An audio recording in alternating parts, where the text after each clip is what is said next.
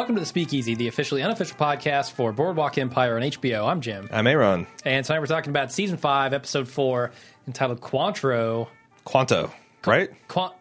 Quanto. I'm thinking of the alcoholic beverage, Cointreau. I don't know what the you're one that thinking. goes, it's the triple sec replacement in a Long Island. If you want to get fancy, sounds like it should be Fortro Sec, since it's Cointreau. It's similar to like Grand Marnier, I think. Not certain. Anyway, Quanto, how much? How much money? Is that what that means? It is. How much money is it going to take for Miss Wheat to escape with her life? How much money is it going to take for Margaret to get out of hock with Miss Rothstein? I don't think there's a number for either of those. Although we know the number, 111,000 at a quarter on the dollar. No. So somewhere around 25 to 30,000. Yeah, I thought I had like a $40,000 number in mind. I don't know. They said a quarter on the dollar. Yeah, you did. And the number was 111. So 25 cents on a dollar. Yeah. So this was written by a three-person writing team: Howard Corder, Christine Chambers, and Terrence Winter. Again, I associate multiple writers with clusterfucks. Yep. I'm wondering if they've got some kind of division of duty here, like one person is writing all of the Little Nucky flashbacks. Huh. Interesting. And I don't know, because I feel like you would want those two pieces to tie together pretty well, pretty seamlessly, right? Like you want the stuff that we're seeing with young Nucky to reflect in the stuff we're seeing with old Nucky. Sure.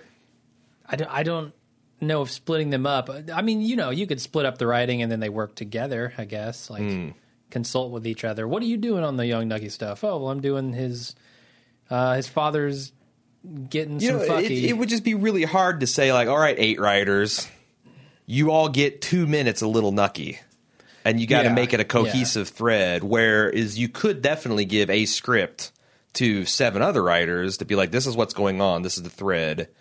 And I know this that Christine has been mentioned in several podcasts. I just wonder if that's what they're doing. They're dividing up that. Maybe so. Let's get right into the episode. We see summer's winding down. It's getting to be September. It's getting to be fall in whatever year this Little Nucky stuff is taking place. He's forlornly sweeping the steps that nobody's walking on.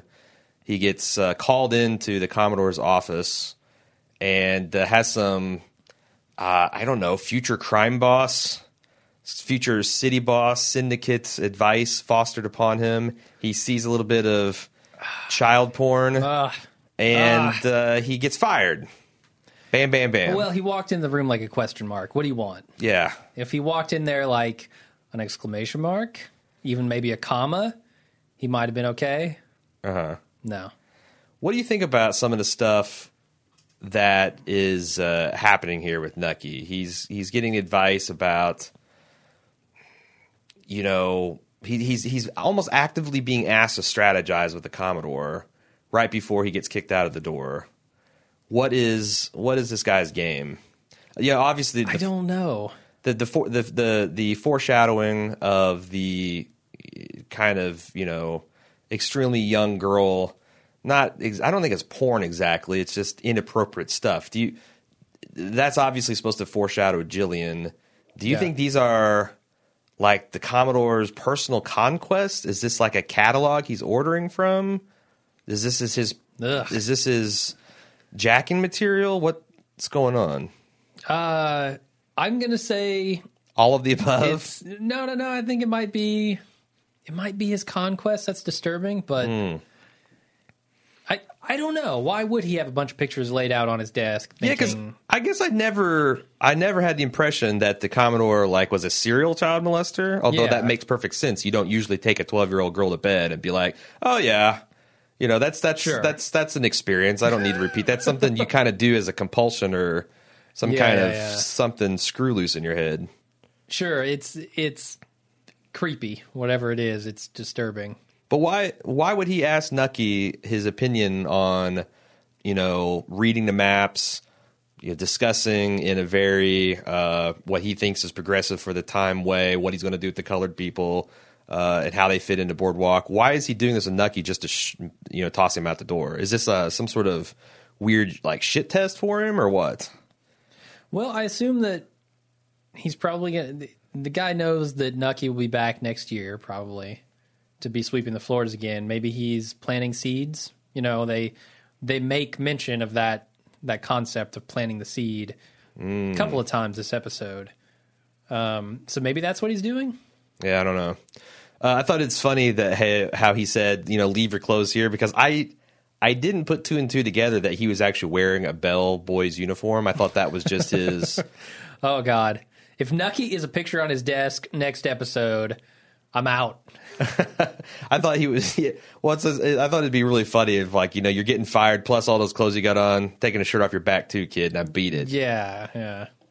We flash forward to future Nucky, which is still past Nucky by our point of reference. Sure. And he's kind of waking up from a drunken stupor. His wife is still there, and she's talking to Grandpa Gus, which I think we've heard his real name for the first time. His name is Archimedes. Wow, okay. And she's trying to say, oh, that's a mouthful, and she's, I guess, trying to Americanize him. She's trying to help him lose his Cuban accent. Mm-hmm. Nucky wakes up and's like, what the fuck is going on? He finds out his plane to Havana has been canceled because it's very stormy and the plane's none too good. Yeah. Back in the 1930s. No, not great. When the water dissolves the spit that's holding the bailing wire together, so you can't fly in those conditions. Sure. He asks how the kids are, but that lasts like 2 sentences. He's like, let's get to why you're here. And she catches him up on basically 7 years of history in a couple minutes. Mm-hmm. That's about all to that scene. Yeah, I forgot to ask the question. You brought this up where the Commodore is kind of seems, you know, maybe more advanced as far as racial matters go than most people of the time. Do you think that's actually the case, or is this kind of just the thing that racist people say not to be perceived as racist? Well, that's an interesting question, and one fraught with peril to answer. Yeah, he says that the races shouldn't mingle, like weren't meant to mingle and all this stuff. Is that like, is his view on this what makes Nucky a little more tolerant of the whole racial issues back then? But we've talked about that. Nucky is not exactly enlightened. No, he's not, but you have to also put it in perspective of the time period. Sure. And I think that's like he's more enlightened than many of the people on the show. It's certainly. Like we're talking about the Nick, you know, how there's like virulent racists on that show. And then you meet some of the progressive types that are kind of championing the causes of the black folk in New York. And you find out that they're kind of in their way just as patronizing. Yeah. There's no malice there, but they clearly don't expect from this, you know, a black man what they would from a white man in terms of social graces, in terms of intellectual achievements. It's very, again, patronizing. So I think that's, I mean, he doesn't consider himself racist, but when you said, hey, no offense to the blacks, but the races shouldn't mingle, that's a horrifically racist thing to say. Sure, yeah. That is the seeds of Jim Crow and segregation and all that. So I feel like he's definitely a racist because that's what people were back then. But also, I think he's a businessman first and foremost. Yes. And if he can make money, and that's the kind of thing that I think Nucky takes away from him, is if there's money to be made, it doesn't matter about your skin color. Right. Before we move on, I want to talk about Margaret. She makes a statement about, Nucky's kind of impressed that she's puzzled all this stuff out and gone her own way. And she said, I did what I thought you'd do, which wasn't the first of many statements that kind of reinforced the fact that she, like she says later on, he made the powerful impression upon her. She broke bad a little bit, right? She broke bad a little bit. Yeah. I'm still Skylar super confused. Light. Skylar White? Skylar Light. Skylar White Light. Don't start this lucky night. It's too early in the podcast to get me this turned up, man. I know. So I still don't understand this Margaret thing. I do not fucking understand it. Like, so Arnold Rothstein clearly got fucked in this deal. But not literally. She wants to make everyone aware that he didn't literally get fucked in this deal. Was he aware that he was getting fucked? No. It seems like Arnold Rothstein and her had a profitable relationship. Arnold Rothstein died, and then this broker guy decided to start pillaging his bank account. I'm talking even before that. Like when he walks in to this real estate deal, which we know is a scam, right? We knew before we saw Arnold Rothstein there that and it was Arnold a scam. Rothstein knows it's a scam. That's the thing. Like, if he knows it's a scam, why is he going in on it? Well, no, Does he have some other ulterior motive? So this is like, okay, you seen The Wolf of Wall Street? Sure. Just because they're pushing the scams does not mean that this stock brokerage can't sell legitimate stock as well. So Yeah, I feel I get like it. Arnold is using it just as a brokerage firm, and he's having Margaret call him and saying, hey, here's what the stocks are doing, or here's what they're about to do. He makes the shorts and buys. Okay. And then he makes money on those, on that. It's insider trading. So he wouldn't have gone with this firm with this brokerage if he didn't have Margaret there, right? Because, like, why do you go with someone who's clearly dishonest unless he has that inside track? That's a good question because he didn't know Margaret was there. I think that at this point, Arnold was desperate. So he was maybe willing to do a little bit more gambling than he's ever done in his life. Okay. But then he saw Margaret as a chance to once again stack the deck in his favor. So there was... What I don't understand is why Margaret let this guy, like Nucky said later on when they're having lunch, he's like, so how much did you skim off the top? She's like, nothing. None. He's like, that's dumb. Yeah. Totally. Yeah. If you're going to take the fall if for... you want me to sign these papers for Yeah. you, you're going to give me 25 cents on the dollar. Hell yeah. This guy's dead. You and I both know it. Okay, so there was no revenge plan in Arnold Rothstein's... That was... that was something I conjured up in my head, and I thought, like, he's Perhaps. just too smart of a guy to be taken. Right. And so now he's going to take them back because... But, yeah, that never panned out. We go to Chicago, and we see Al Capone is hosting his own screening of the newsreel short Under the Influence of Public Enemy No. 1. Oh, God. And this is, we find, a third time that he's watched it. Maybe the second time he's going to rip off number 3. Luciano, Lucky Luciano, he is not impressed. Or he's... I don't know. What is his deal? What does he like Al Capone? Does Al Capone like him? So. I don't think Lucky likes Al Capone at all. I think he realizes that Al Capone is too worried about his image, right? Too worried about being a big star. Sure. Less concerned with actually running a business that's going to survive. Al Capone, Joe Pesci's from Goodfellas, some poor schlub. Luciano recognizes Van Mueller before he walks out the door. And Al Capone kind of has his bad taste in his mouth because he knows that Lucky is kind of shining him on a little bit. They're kind of humoring him, and he doesn't like it. But he wants to watch it a third time. How many fucking times do you think? As many times as he wants to. That's good answer. Good answer. Nucky, little Nucky, we're back in the past, goes home to find his younger brother Eli burning ants. He also sees some boots on the porch. Yep. He goes around back and jumps up onto the wood bin, or whatever you call it, the wood pile, to look in, and he sees his mom getting plowed. When I first saw this episode, I thought sure that this was to suggest that his mom was taking up hooking on the side to make ends meet. But it turns out, I think, after I've read some message boards and stuff, that were to imply that his dad has come home to marital rape his mother. Okay. And that's what Nucky's referring to when he comes home and hurts his mom. What's your take on that? Is that a John or is it his dad? No, I thought it was his dad. Huh. I buy it. Yeah, I don't. So anyway, Eli wants to see, and Nucky's like, "Fuck no! These are one of these older brother things. I'm taking the mental scarring, kid." And he beats Eli down, which I thought was interesting. It's a good setup for their later relationship in life because they fight all the fucking time. Sure they do. And Nucky always wins, and Eli's kind of a bitch about it. And then Nucky always makes him eat grass. Yeah, when you say, like, settle down, stop fighting, but you're rubbing grass in their mouth, that's not fair. It's like, this is where it starts. Grass is going in your mouth. If you don't stop, I'm going to start dribbling saliva, and then it's going to be butt cheeks on your nose. That's the hierarchy. You didn't pull any of this shit with your little brother? Sure, I did, yeah. Okay. Did you ever get to, like, the spit dribbling on his face stage, or what was your favorite way to torment him? Nah, we didn't fight that much, but yeah, there was some grass rubbing. Sure. All right, grass rubbing.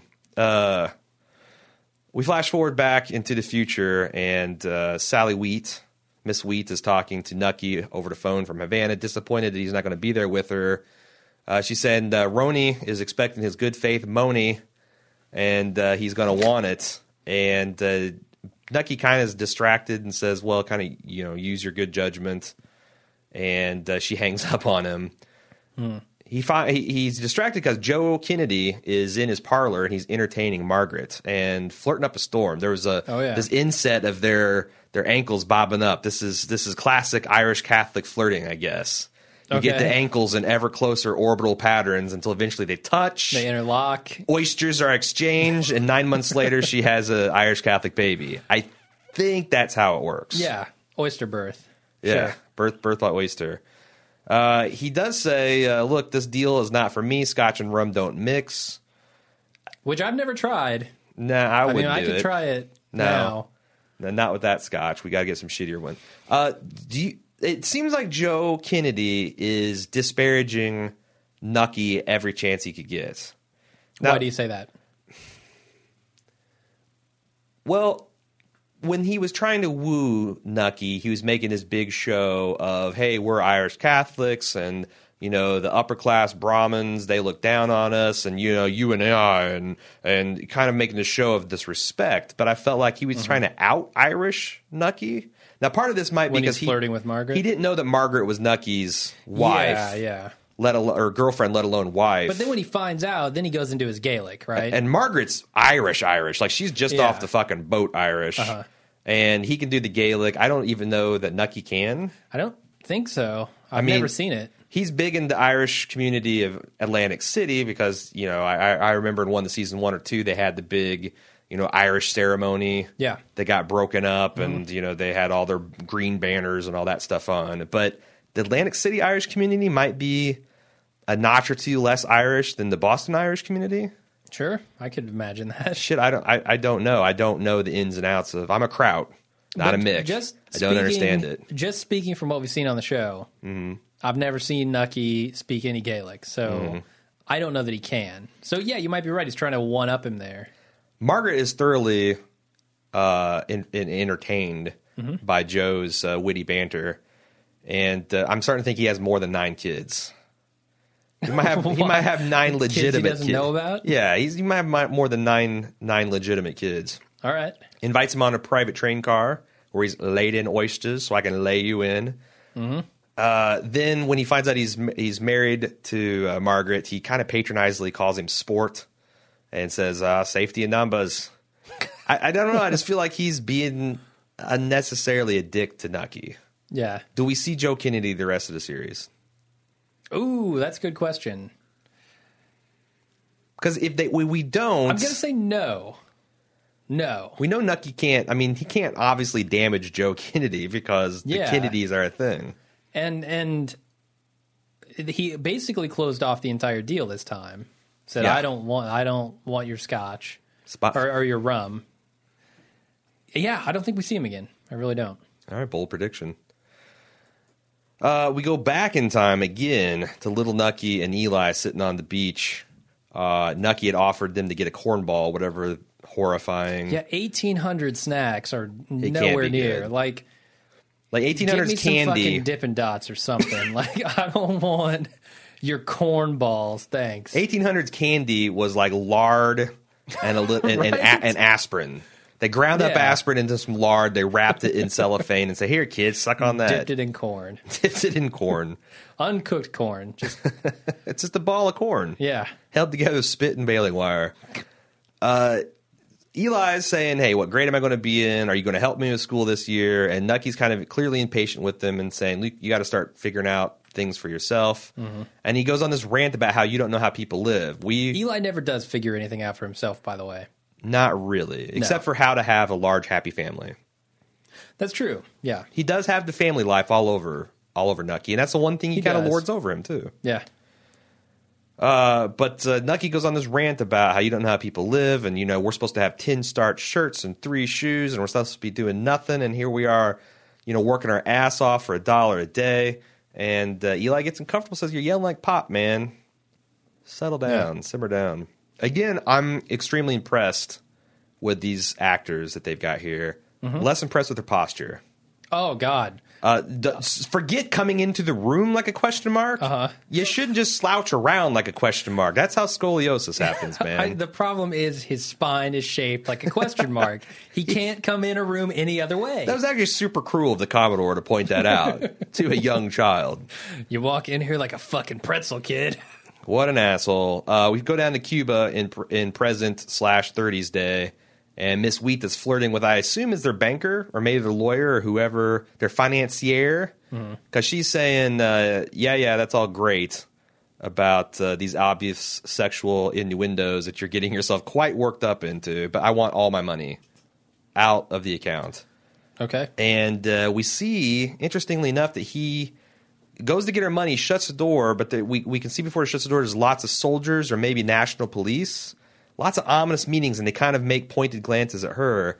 I didn't suspect this. I just thought this was kind of laying the foundation for revolution and the upheaval coming to Cuba. But it seems like that maybe there is a plot specifically aimed towards her and her involvement with this Ronis guy. There was a gun specifically aimed at her. Several. Nucky, we find back in the Little Nucky age.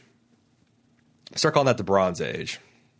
Okay. Bronze Age Nucky, because we'll have Silver Age, I assume. It's true, yeah. So Bronze Age Nucky is sneaking into the hotel, grabs one of the room keys, goes up and shows his brother a flushing toilet, which is, I don't know that I could get my son to have that reaction if I showed him a working fusion reactor. Kids today are jaded as shit. Yeah, no, that's true. I mean, there's nothing you can do to impress them. What are you? I mean, maybe take them to a live space shuttle launch, except for they've shit canned those, so I have to take them to Russia to do that now, and that's no sale. But anyway, flushing toilet, big hit. It's basically the World's Fair, Bronze Age, whatever. Yeah, it's interesting. It feels to me like Nucky is starting to get a taste for the finer things in life a bit. Flushing toilets. Well, I mean, compared to where he comes from. Compared to an outhouse. Yeah, that's a pretty big deal. You know, but you're kidding. I don't have to go out in the freezing cold and to take a shit. Or I can just go in this room. Or in the height of summer when your brother doesn't shut the seat and it's just fumigated with fermenting shit. Sure, yeah. Horrifying. But he talks about that. He talks about, the people coming to vacation in Atlantic City and all they do is sit around on the beach and they don't have a job. Like he's starting to get the taste for riches, and the things that brings him. Sure. Even this early, so. Totally, I get that. Nucky is having lunch with his wife at his favorite Italian place. I don't think he's going to try to make her eat a whole baby cow like he did Joe Kennedy. But he's making a huevos testicles joke. And she's trying to figure him out. Because he's like, what I care if you fuck Joe Kennedy? And she's like, do you? And, what would you suggest? I'm not suggesting that. Like she says, he's just so inscrutable. She says a bunch of contradictory things throughout this episode. Like, I thought you're inscrutable, but you're easy to figure out. No, you're really inscrutable. You're a bastard. You're not a bastard. How much he's kind of changed since she last knew him, right? Like, he's changed so many times is the problem. Has he? Because when he's, I feel like I'm marketing you. Has he? So when they first met, he was pretending to be this very nice family guy, super champion of prohibition and top temperance. Absolutely. And then once she met him and I guess fell in love with him, then it changed. He was all about business and he was doing horrible things in the name of that. And, now it's been years and years since they've spoken, presumably. It's interesting, and he's kind of getting back on the bandwagon of I want to leave a legacy and I want this family thing and I'm not so interested in the things that have come along with my business, Yeah, I mean, there's a little Walter White here with Nucky's situation, but I feel like this fundamental difference is Nucky was honestly surprised at how much violence there was with the booze trade. Like, he was thinking that this is going to be just another piece of graft. The rich are going to have a way to get around it and... I'm going to have a way to supply it, and it's not going to be that big a deal. He didn't see, how much blood was going to be shed. I don't know if he knew that, would he have gotten involved with it? Good question. Because in 1931, it doesn't seem like it's gotten him jack shit. Yeah. Except for a lot of heartache and grief. Anyway, there's also a little bit of flirtation between them as far as what to do with Miss Rothstein. That he keeps on hinting there's a solution, and she keeps on guessing what it is. is Margaret suggesting that they kill Miss Rothstein? When they're sitting at that table and they're saying, I don't know if you're suggesting what I think you're suggesting, but if you're suggesting that I'm suggesting what you think it gets really confusing. I'm not saying no. Yeah.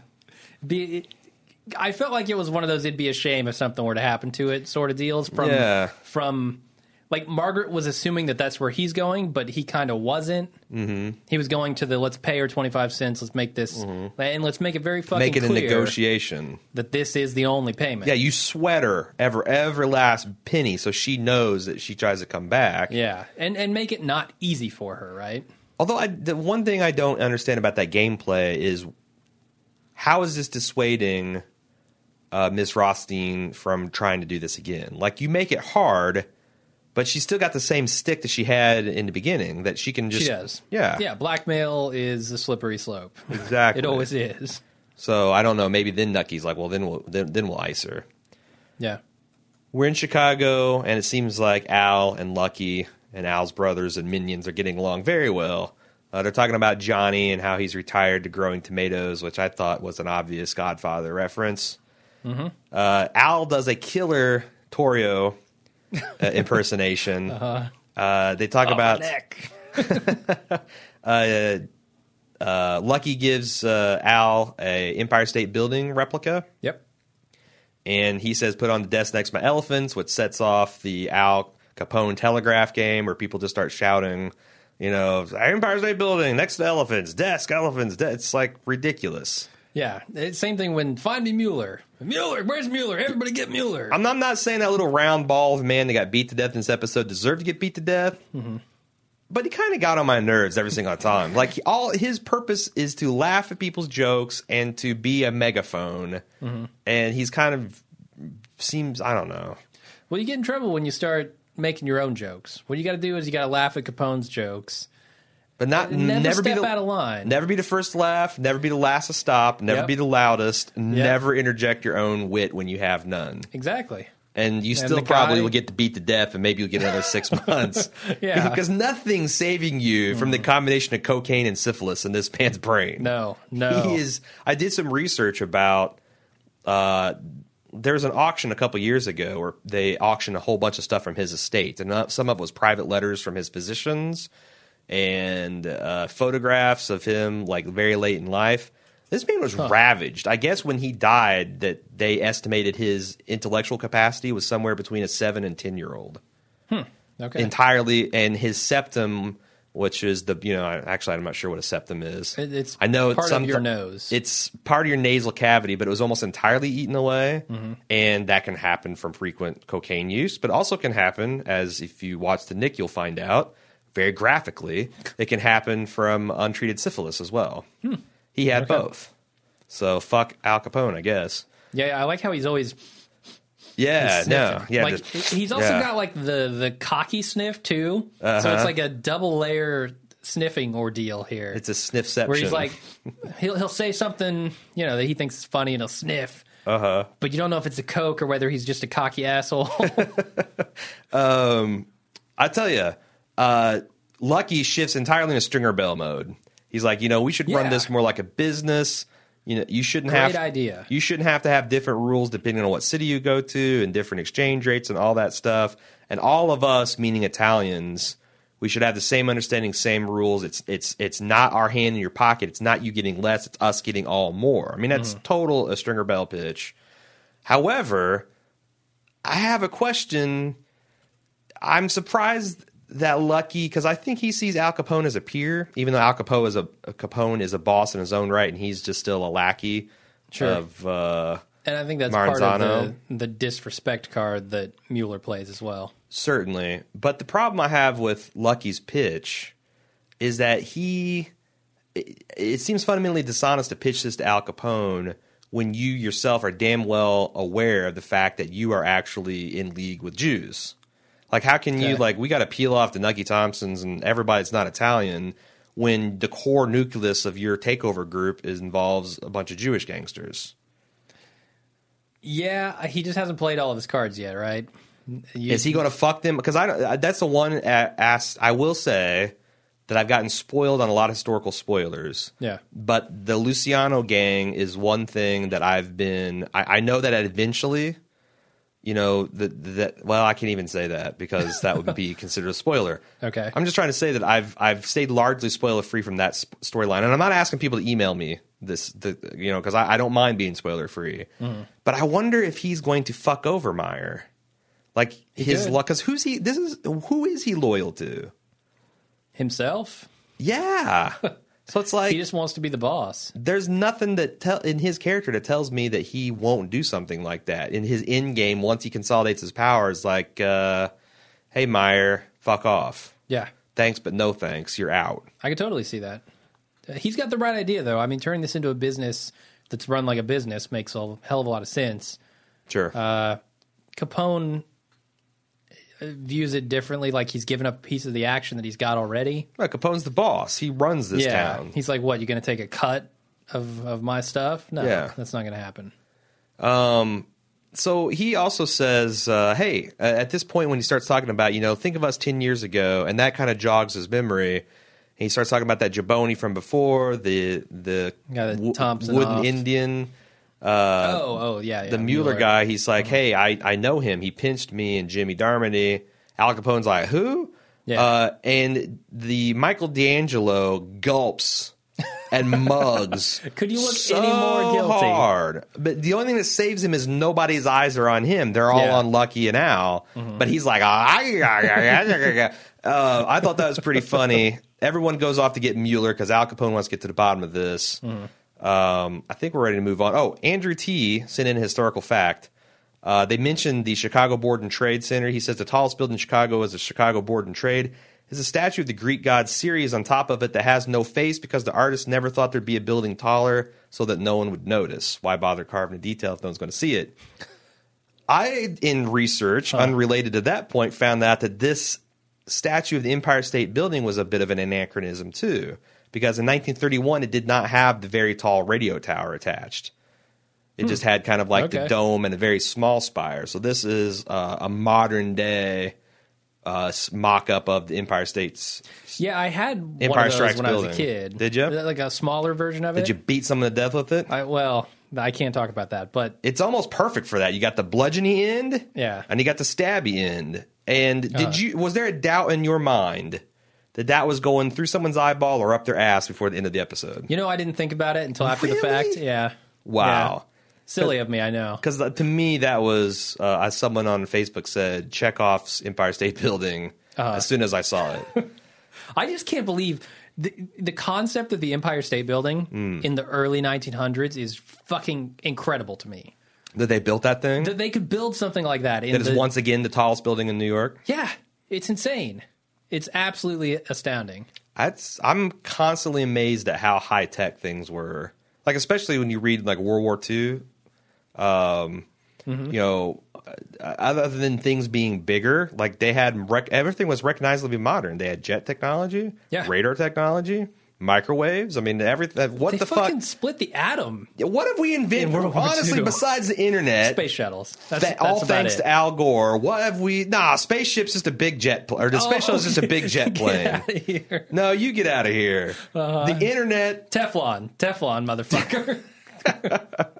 We had Crisco and pans. We had nonstick. So anyway, we should move on. Yeah. Nucky is doing some kind of... Wait. Before we move on, why do you think he doesn't remember Jimmy? Is it the coke? Is it the syphilis? Is it all of the above? Certainly that would fully explain it without any other explanation. However, there is a couple compelling things I've seen on Reddit where this was Al playing dumb so that he could... Because he's kind of already cooled on the Lucky idea. He was planning on warning Nucky from that scene. So he's like, who? Yeah. What? Huh? And pretend like he just to really, rub Luciano's belly and put him to sleep. I really don't buy the Capone is that calculating. Capone is a fucking thug in my mind. But he's running a city. Like, yeah, I get it. He's a crazy person. But he still has a quite a bit of cunning. Yeah, I feel like he's just coasting off of what Torrio did for a large portion of it. Maybe like it's been 7 years, Torrio, man. off of his brother's help. It's been 7 years. Yeah, his brother doesn't seem like he's He seems like he's got a good head on his shoulders. And more so than Capone, yeah. Nucky is, I don't know, pretending like he's drowning in a bathtub for some reason. And when his brother Eli wakes him up, says, we did a bad thing. And guess what? Sheriff Hammer is there ready to bust him. And there's a hilarious scene where Nucky's asking his brother if he's got any money, because if you pay this guy, he lets him go. That's how it works. Nickel. A nickel is all it's going to take. Nickel. Here. Yeah. That's like at least $1.50 in 1930s money. Great. That'll get you into King Kong or Gone with the Wind or whatever was playing at the time. Yep. I think it was King Kong during the Great Depression, because it's surprising how much fucking money that thing made adjusted for inflation. Anyway, we should move on. Margaret is hilariously during lunch getting progressively more drunk. And here's the scene where I started remembering why I liked Margaret in the beginning. Her and Nucky, Kelly and Steve have really great chemistry in these scenes. Yeah. Like her drunken Irish lass routine goes really well with his. He's drinking just as much. It's just that his liver is cast iron. Yeah. It is no joke, and he's having no problems with it. But she's starting to slur and starting to lose herself a little bit. So I don't know. It's interesting to watch two former lovers, two flames reconnect, and they kind of dance around. Who have you had sex with? Who have you had sex with? Yeah. Is Margaret being honest? We know Nucky's not. Or is Nucky talking more in terms of love and less of sex? That might be the case. I don't know about Margaret. Margaret seems like she was basically alone in her new life until Rothstein showed up. Yeah, I know. And even then, he didn't do much. Women got needs too, man. Sure. She said, are we, at the end of it, because things get a little heated about, who was married and who cheated on who. And she said, are we having a fight? I can't even tell. He said, we've had all the fights we're going to have. And they have a handshake that lingers into a hand holding and, kind of end scene. Yep. Are they back in the saddle? We will see, Jim. We will see. This was the scene out on the boardwalk. No, not right? Yet. Nope, this is still at lunch. Okay, not the 25 She's cents still on drinking. She's still drinking. Apparently they stayed there all fucking day. I guess so. So, Mueller's being interrogated. It was a buffet. He wanted to get his money's worth. All you can drink buffet. Yep. Mueller's getting interrogated.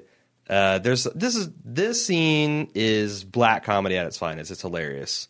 Because they're asking him like all these questions, and he's got like a pat answer for every one of them. Uh-huh. His cover story is ironclad. I was really impressed with the answer to how do you fuck up a wheat farm. Yeah, brown rust? Brown rust, yeah. It destroys the leaf. I feel like he might have been a farmer in family. his youth, yeah. Yeah, he might have been living with a farmer family when he was young. Or he could have been a farmer. I mean, we don't know anything about his life before he became a pro-he. Yeah. So I like the line about, he asked Al Capone, if do you think I'm an idiot? And he's like, no, successful man's an idiot. He's like, well, why aren't you successful? He's like, I get a feeling that my boss doesn't like me. He's killing it, man. Yeah. If you can make Al Capone laugh, right, you're in a good situation. The whole get on your knees because I ain't reaching up that high. And he puts a gun in his mouth, and he's just mugging I'm just thinking how ridiculous this is to film if you're Michael Shannon. You have a gun in your mouth and you're literally doing the Sure, yeah. And he has this really I can't think that fast on my feet. I'm a little tongue tied just on a fucking podcast. Mm-hmm. He's got 30 seconds to plead for his life. And he says the exact magic combination of words that will save it. And he doesn't even remember it after the fact, right? He's like, I didn't do that on purpose. That's just what came out. He was really turtling. That he was really trying hard not to crap his pants. The whole shit or go blind, I think both were on the table there, and he somehow staved off both. That deprived his short-term memory of the oxygen and blood that it needed to form those. But I just think he instinctively went for the disrespect card. I mean, that's... Yeah. Mueller, for being a sociopath, does seem like he does understand what kind of pressure and how to play Capone better than almost anybody, but except for his brother, maybe. Yeah, he understands what makes Capone tick, and I think he understands it on a base level that even he's not aware of, really. Sure. Because, like you said, he doesn't remember what he said. but it just came out. And really, if he doesn't understand who and what Capone is, appealing to someone's pride like that at that moment, to someone who's more level-headed and understands what you're trying to do, sure, probably doesn't work. Because we see how deluded Al is when he takes the gun out of the guy's mouth and says, see, you can rule by love or you can rule by fear. Yeah. I'm like, get the fuck out of here. You know which one you're choosing. No, he doesn't. On a daily basis. That's a thing. That I'm saying, like, you should know that. Because I think if you take Capone, it's like, if you take Capone, he's like, yeah, we're all pals, we're laughing, it's like a frat boy environment, except for everyone else is terrified you're going to snap at any moment. But he doesn't really get that. And, you know, the idea that he's a big celebrity now and doing movies and talking to journalists and stuff, that also feeds into this idea in his head that people love him. He's a star. People love this guy. Sure. I may have soiled myself. I don't know. I thought that was a little much. Yeah, it certainly wasn't the why must it always be pandemonium. No. I mean, if him going to the throw up, I would have bought. But him literally shitting his pants or not sure if he shit his pants, I thought that was a little... When I shit myself, I know that I shit myself. Sure. But have you ever shit yourself with a gun in your mouth? That's the question. Not yet. You're leaving it open. You're not closing the door on that chapter of your life yet. I'm not a prophet. I'm not a fortune teller. Oh, Christ. We go down to Cuba, and Ronus, we find out his wife's going to Paris for the summer because she can't fucking stand him. Don't blame him. Should blame her. He's kind of a creepy, greasy dude. She mentions Miss Wheat, mentions there's an uprising in Habara, which is right next to his cane fields. Yeah. And he's like, well, that's what the money's for. You know, the money, I need the money, so I have the soldiers. I need the soldiers to protect my cane fields, and, you know, that's how you make rum. And yeah, it's tough when the soldiers turn on you. She goes and calls Doyle, which I thought Doyle, for being a massive douchebag, actually was fairly smooth. Like, if you didn't know Doyle, what he looked like, and his creepy laugh, and what a colossal fuck-up he is, you'd almost say that he had a silver tongue. That's the thing. I don't know that I would hate Doyle if it weren't for seasons 1 through 3. Yeah. Once he ditches that laugh and starts actually running the operation and keeping his shit under control, he's okay. What's up with that laugh? Because we haven't seen it forever. Was he like too far up Eddie Cantor's ass? Like he thought he himself was a vaudeville guy? Maybe. Hey, Eddie's getting laughed by being this really fake, outlandish character, so I'm gonna try on the floppy shoes and Bozo the Clown and see where it gets me. Interesting. Possibly. He's still got some of that cadence, but a lot of the more annoying things has really been toned down. So she calls and she says, hey, I did the dirty deed, but she sees the scale of the packing, and you can kind of see the wheels grinding in her head, like, wow, is this really just his wife? Is he fleeing the country? Am I ever going to see this money again? What the fuck? I have no idea what to make of this because, as far as I know, Bacardi's still making rum. Okay. I don't know if the Ronus family is still involved, but if they had all flown to Europe during the Cuban uprising, maybe they finally got that plant in Texas built or whatever, or Mexico. That was what it was. Yeah. So could be. I don't know. I don't think we have a Bacardi bottle. We need to get one so we can find out where it's being bottled now, because that's the key. Drinking a bottle of rum will unravel this whole season for us. So it'll unravel more than that. We should get right on that. The sheriff takes the two Thompson boys. We're back in the Bronze Age. Sits them down on the bench, in his dark bench, and says, don't move. I thought maybe they're getting booked. He's like totally Law and Order. I didn't know what's going on here. Eli hilariously confesses that he has a nickel in his shoe, that maybe it's still not too late to try to buy this guy off.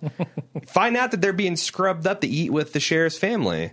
And we see Nucky trying to copy the manners of these people that, we see Mr. and Mrs. Lindsay talking about the origins of Prohibition and the Women's Temperance League, and how, as a sheriff, he should come out and talk about the stories and the dangers of alcohol.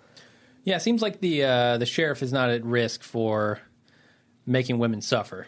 He doesn't seem like a bad guy. No, he doesn't. He's definitely morally like the kind who goes compromised, out, drinks, comes home, and beats his wife. Doesn't seem like that.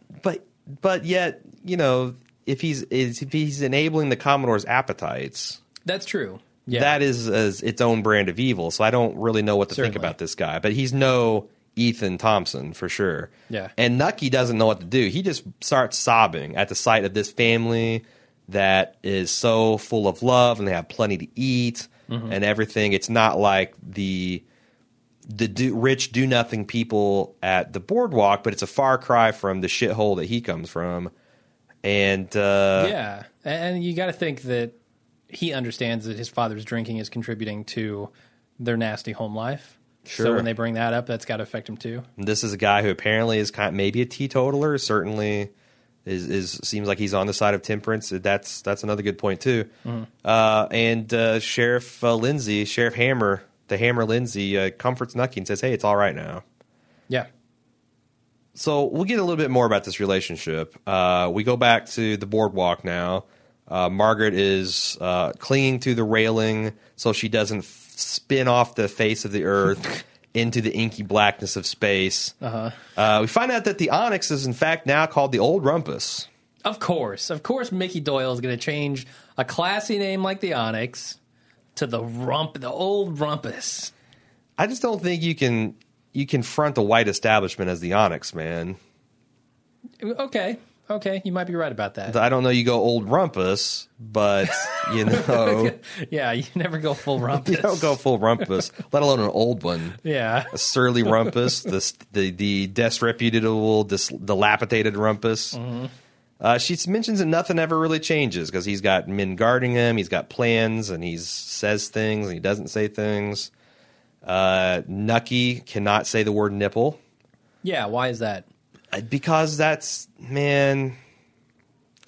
still can't. Nipple. We still can't say nipple. Not on primetime television.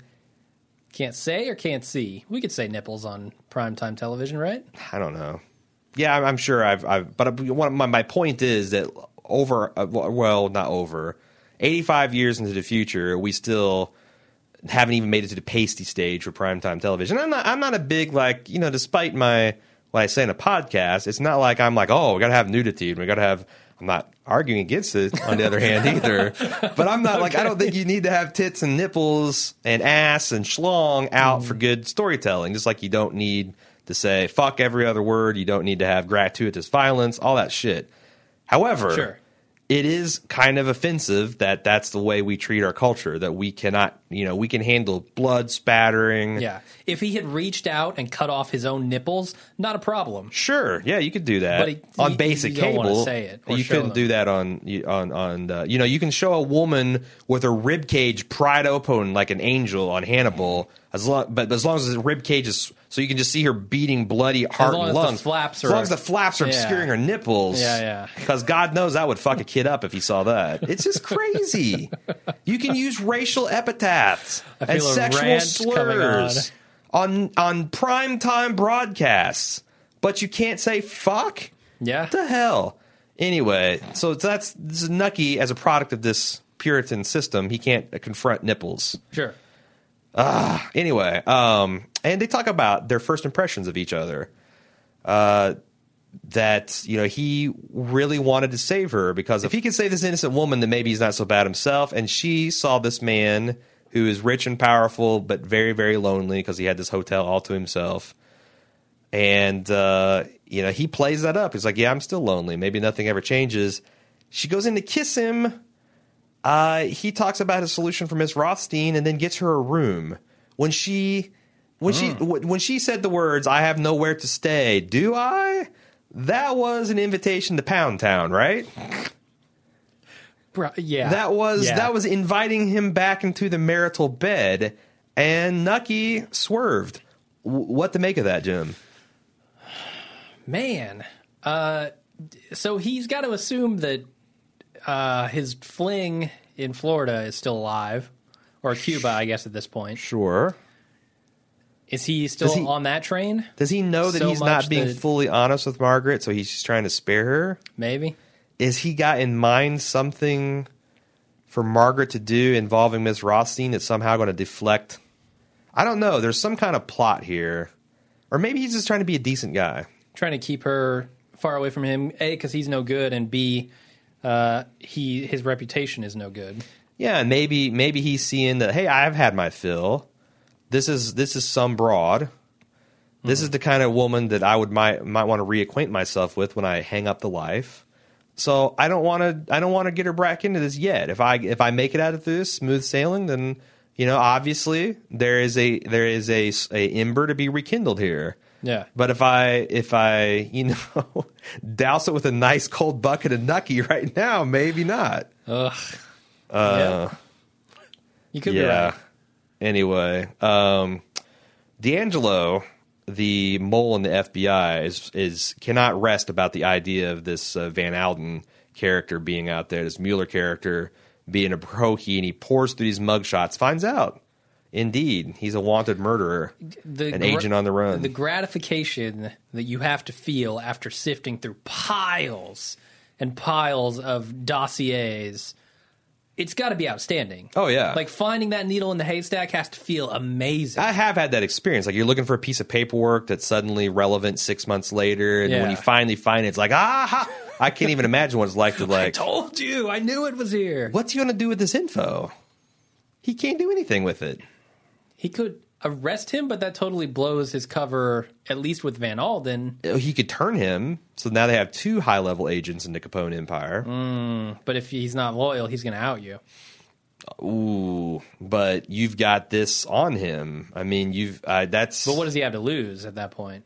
I mean, unless you're offering, like, a pardon for the murder that he committed? No, it's like, I will take you to jail right now, and you might get the electric chair. Or you can work with me, and at a chance we put away Capone, and you get off scot-free. But then I say, okay, let's work together. And the next time I'm alone with Capone, I say, this guy's a fucking mole. You're going to go to Syphilis Cokehead and say, I'm a pro-he. Say, I used to be. Many, many years ago, this guy is one now. Yeah, because he didn't really lie to Capone. And after all the shit he did for him, maybe he understands. He didn't really lie to Capone. He's like, maybe I am a pro-he. Maybe I am a bigamist. Maybe I'm a murderer on the run. Yes, and yes. But that's not quite a lie. But again... Yeah, you're probably right. I wouldn't trust cocaine and syphilis to make that distinction for me. I wouldn't either. You're right. I already got 130 seconds. The odds you're going to get another pretty low. Count to 3. Capone and Lucky say their goodbyes. Lucky shines him on about Wallace Beery one more time. And Capone's angry, calls him a pillow-biting piece of shit, spits at him. They're all having a good line about everyone being an agent, and everybody's joking around until the beach ball lackey calls him a fucking jerk. That's when Capone, he Joe Pesci's him one final time. But it seems like I thought that this is totally going to be a joke. And it turns out when he's like, it's too easy. I got this guy again. But then seconds later, he beat him to death. Yeah. Is jerk like a really horrible thing to say to someone in this period?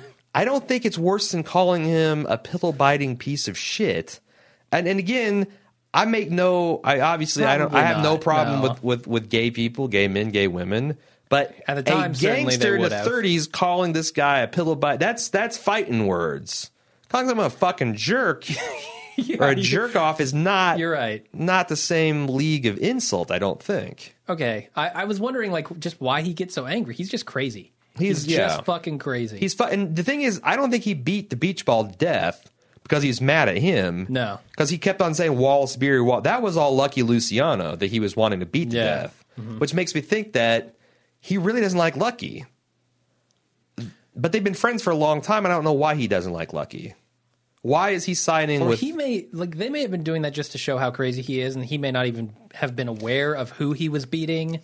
But then they called it with him obviously throwing his support behind Nucky. He calls for Eli, has a conversation with him. To me, he's choosing him over the New York connection. He's choosing... That's true. He says, we got a problem, his name's Charlie. His loyalty to Atlantic City is trumping his loyalty to anything going on in New York. Which, I mean, he's been doing that for years. Like, Season 1, he helped eliminate a rival threat to Atlantic City. Season 3, that was a really awesome when him and Chucky and Nucky, Chalky and Nucky teamed up against Joe DeBoss's gang and ran him out of New York or Atlantic City. So it's kind of like par for the course, but I don't understand why he has so much animosity for Lucky. Maybe it's just the fact that Lucky acted like he's better than him, even though he clearly is not. He's an underling, for one. He's not a boss coming to a boss. He's a lackey coming to a boss. He's offering him what he already has. Sure. Like, that's insulting, and we've seen that happen multiple times in Boardwalk Empire. That's just a flat-out insult.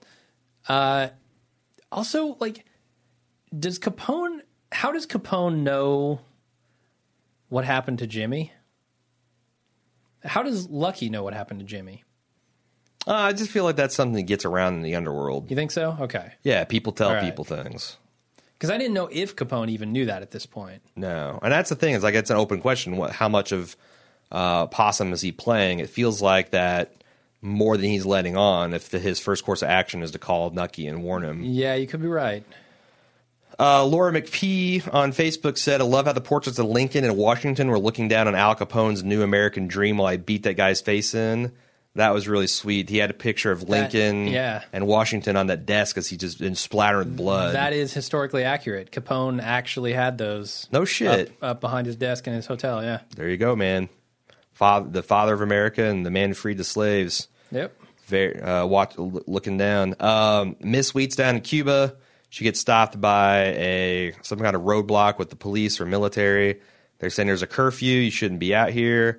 And she says, Quanto, how much? How much is it going to take me to get to where I need to go?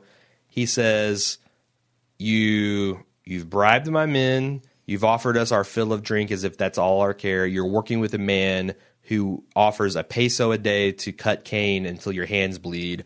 You're what's wrong with Cuba. And she says, oh, yeah? Well, I'm going to grab one of your men's guns. You're what's wrong with Cuba. And then she gets gunned down. What seems like the officer is intensely aware that this is going to be a shitstorm. Yep. You just killed an American in the open. Yeah, he didn't authorize that. The guy just took the shot. Where's this going, man? Because the one part of so I know this struck me as like a very True Blood thing. Like I feel like Miss Wheat got Al seated in the final season of True Blood. They very matter of factly got rid of a bunch of suitors for the main character to kind of clear the way for the classic pairing. Okay, it's very convenient that literally the moment that Margaret walks back in his life, his other lover gets iced. Sure. Yeah. So it's like now there is no barrier to him. You know, he doesn't have to be a dick to Miss Wheat. He doesn't have. I mean, it's full steam ahead. Sure, but it also doesn't do much for his prospects of rum running, I guess, right? Yeah, I mean that's the thing. Like his financial plans are gone to shit. Yeah. I don't know. I thought I saw how the table was set to be run.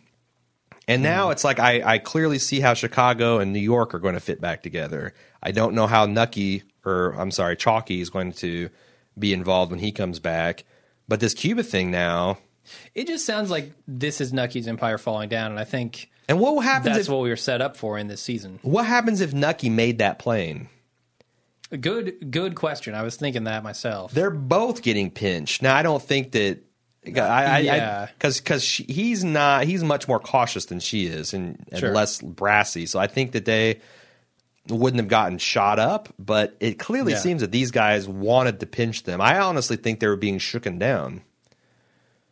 Maybe. For what, though? Money. The large sack of money that But she asked him how much.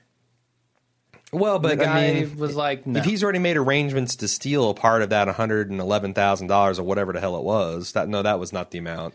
We don't know how much I don't good know how much faith was money. In that. Yeah, but she'd already given it to the dude. Yeah, but they had that ominous conversation with the policeman. True. Yeah. So I don't know enough about Cuban politics to speculate. But interesting, we go back to the Bronze Age, and little Nucky is driving back home to his father's house with Sheriff Hammer, and he asks if he can arrest his father. And the sheriff says, yeah, I could, but I have to let him go because, it's only mildly illegal to beat your wife nowadays, kid. Sure. Maybe I can suspend him for 2 games. Maybe. We'll see. And then he goes, well, maybe it won't be jail. Maybe it'll be whatever you did to the guy that killed that woman for the Commodore. And he seems like he's going to roll really tough. He's like, look, that's Commodore business. You stay the hell out of it. You keep your nose clean. You don't make me do my job as the law.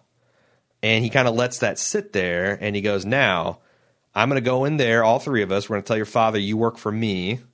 And if he doesn't like it, he's interfering with the law, and he'll answer for it. And he shakes his hand as Deputy Sheriff Thompson, which I thought was very cool. Sure. And it finally brings us to where I think we're going to enter the Silver Age, where Nucky is a sheriff.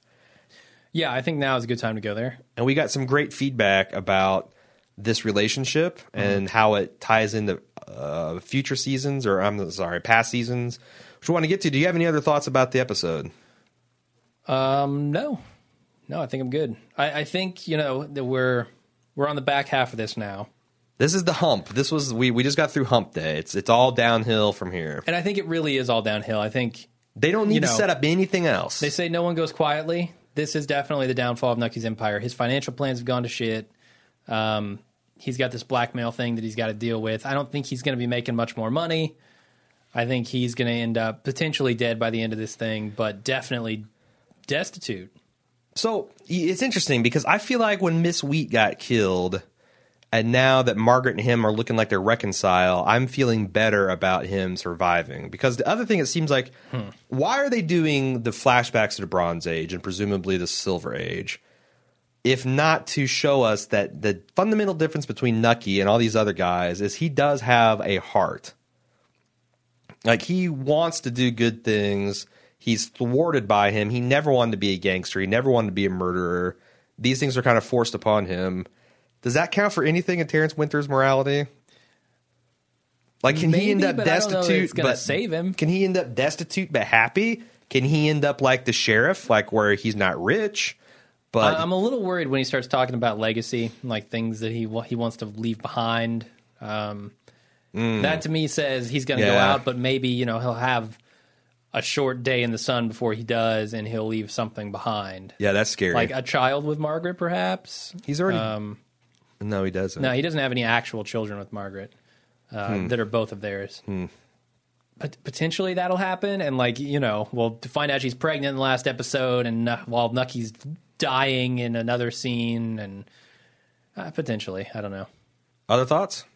Nope, I'm good. All right, let's do some pimping. I want to make you aware of a brand new podcast we're doing here in the Bald Move Empire. Jesse and Eric of Personal Arrogance fame, along with their best buddy Levi. Never heard of him. Their Rocky Mountain correspondent, personal friends of ours, are doing a podcast on Gotham, the new Fox series called The Gotham Blotter.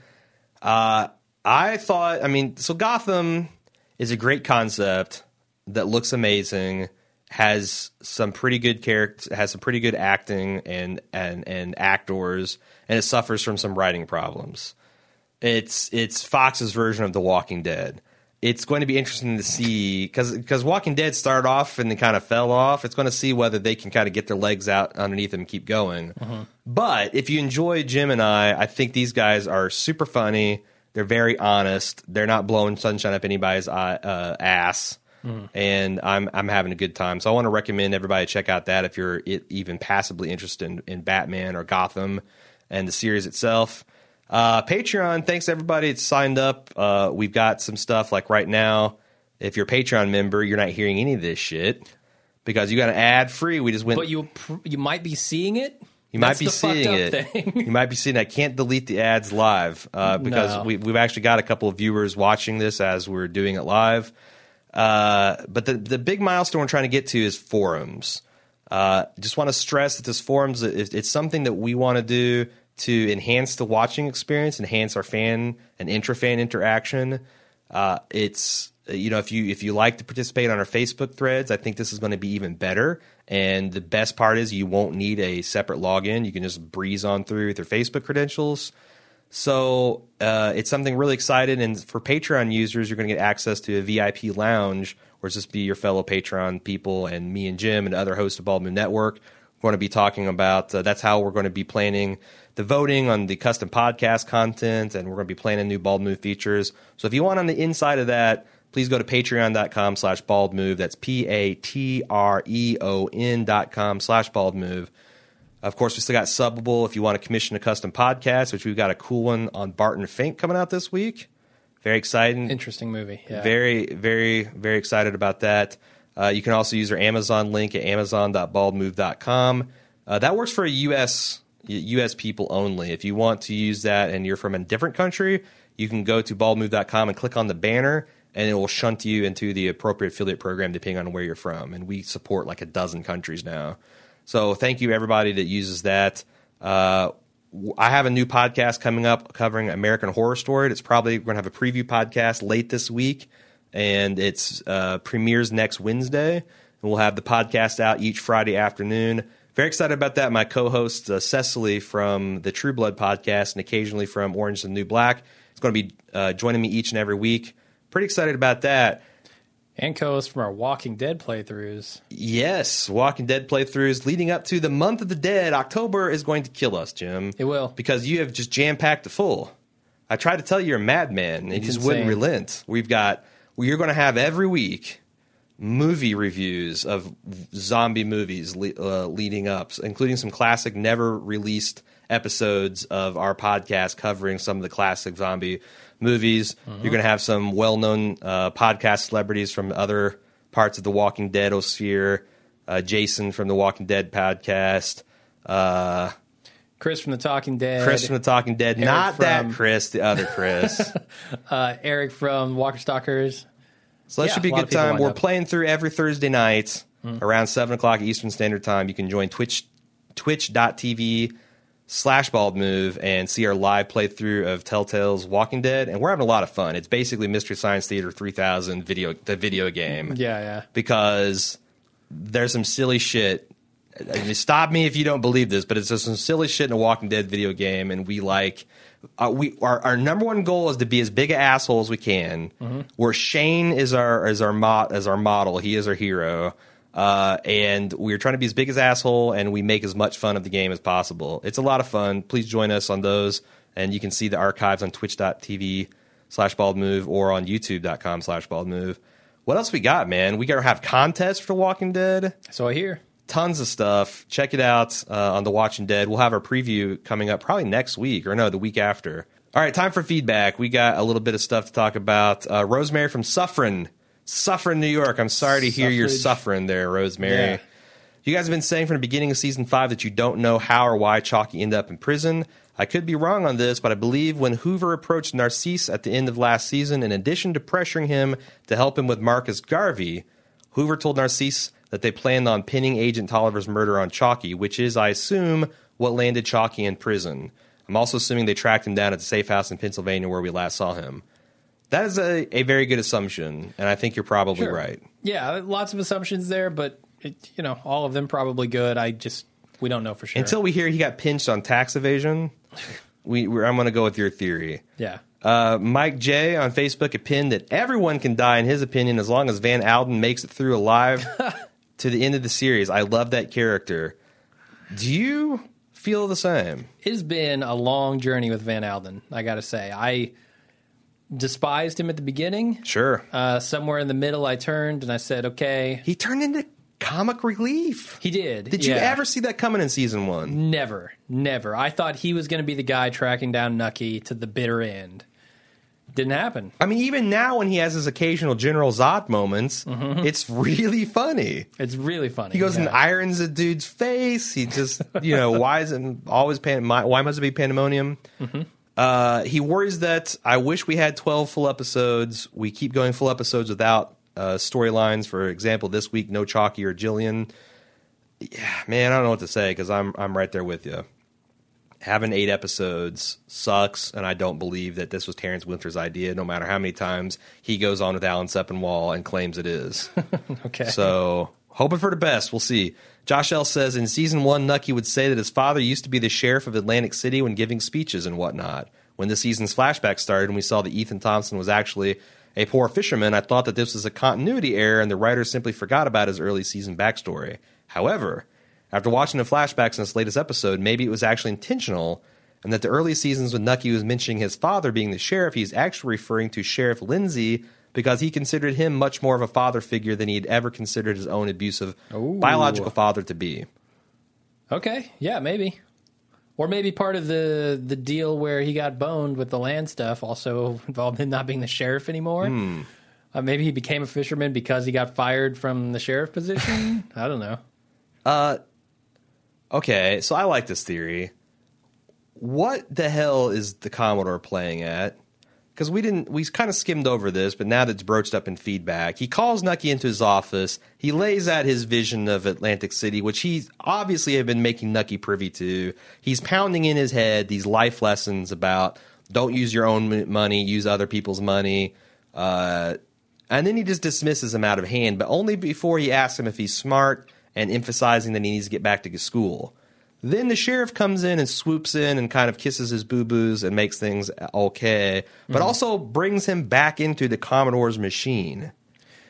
Is the Commodore and the sheriff playing this long-form good cop, bad cop to mold Nucky into the person that they want him to be, or is Sheriff Lindsay / Hammer doing this only because he's altruistic? Do you have an opinion on that? Yeah, I do. I think we've seen a parallel in this series with Nucky and I think his name's William Thompson. Oh yeah, Willie, sure. Eli's boy. They had him going to school down the straight and narrow path so that in the future he could better support the operation. It wasn't the right time for him to get into the actual business, but they were prepping him. It's a Tom Hagen thing. Like, we need you outside the family business. Exactly, yeah. So when we go legitimate, you're right there in the middle of things and you got your hands clean. It looks like we're shitting on you and we're ignoring you, but we've got bigger plans for you, kid, so we need you to do what we ask you to do without question. I feel like that's a big part of it. I think they're prepping him. They're prepping him and they're testing him at the same time. So you think the Commodore is involved in this? I think so, yeah. I find it hard to argue with you, especially since it's kind of my idea. Jesse K says, I'm writing, make sure I haven't skipped a person's email. Yes, I'm writing to tell you a theory that looks like it's unfortunately not going to come true, but I've seen a few people in different places on the internet suggest this, and I found it kind of interesting. Theory goes that Van Alden will be Babyface Nelson. Unfortunately, I think it's too late for this to happen, but the idea has become lodged in my head. Babyface Nelson's name was Lester Gills, and he ran with John Dillinger. I don't know if it's a solid theory, but I'm sure if you did some research, it would fall apart. But I just wanted to send it your way to see what you thought of it. So I did some research. Okay, good, because I know nothing about this, and I don't want to do any spoilers. Because I just don't know what spoilers I just don't know what people want or mean when they say spoilers anymore, Jim. So I'm like paranoid because I hate when I say something innocuous and people are like, I don't think the time's going to line up, but that's not saying that they might not take that aspect of the Babyface Nelson and bring it, have his storyline coincide with, Van Alden. It is interesting that their names are the same, and it is interesting. But it is interesting they keep mentioning his mug. However, I wouldn't call this guy Babyface for sure. Fuck no. I was wondering if Babyface was a intentional misnomer. Interestingly enough, you and I both knew, like when they call someone small or little whatever when he's obviously a huge fat dude. You and I both knew John Dillinger's sister. Yeah, right. Weird. Some random ass thing. She actually was a very old woman in the church you and I grew up in. When I was a very young man, yeah. When we go out into usually as field service, although later on we used to go visit her in a nursing home, she would tell us stories about John, who's, obviously you'd imagine she has a very different view as his kid sister than the world at large. Sure. But no, little fun fact. Thanks for everybody for sending the feedback. If you'd like to send us more, you can get in at boardwalk at baldmove.com. You can also get in with our live Facebook threads, live watching threads on facebook.com/baldmove. And you can get on get up in Jim's business on Twitter at baldmove. That's all we got for you. Hope you enjoyed the live watch. And if not, too bad. So sad. We'll see you next week. See you next week. Until then, I'm Jim. I'm Aaron. Bye.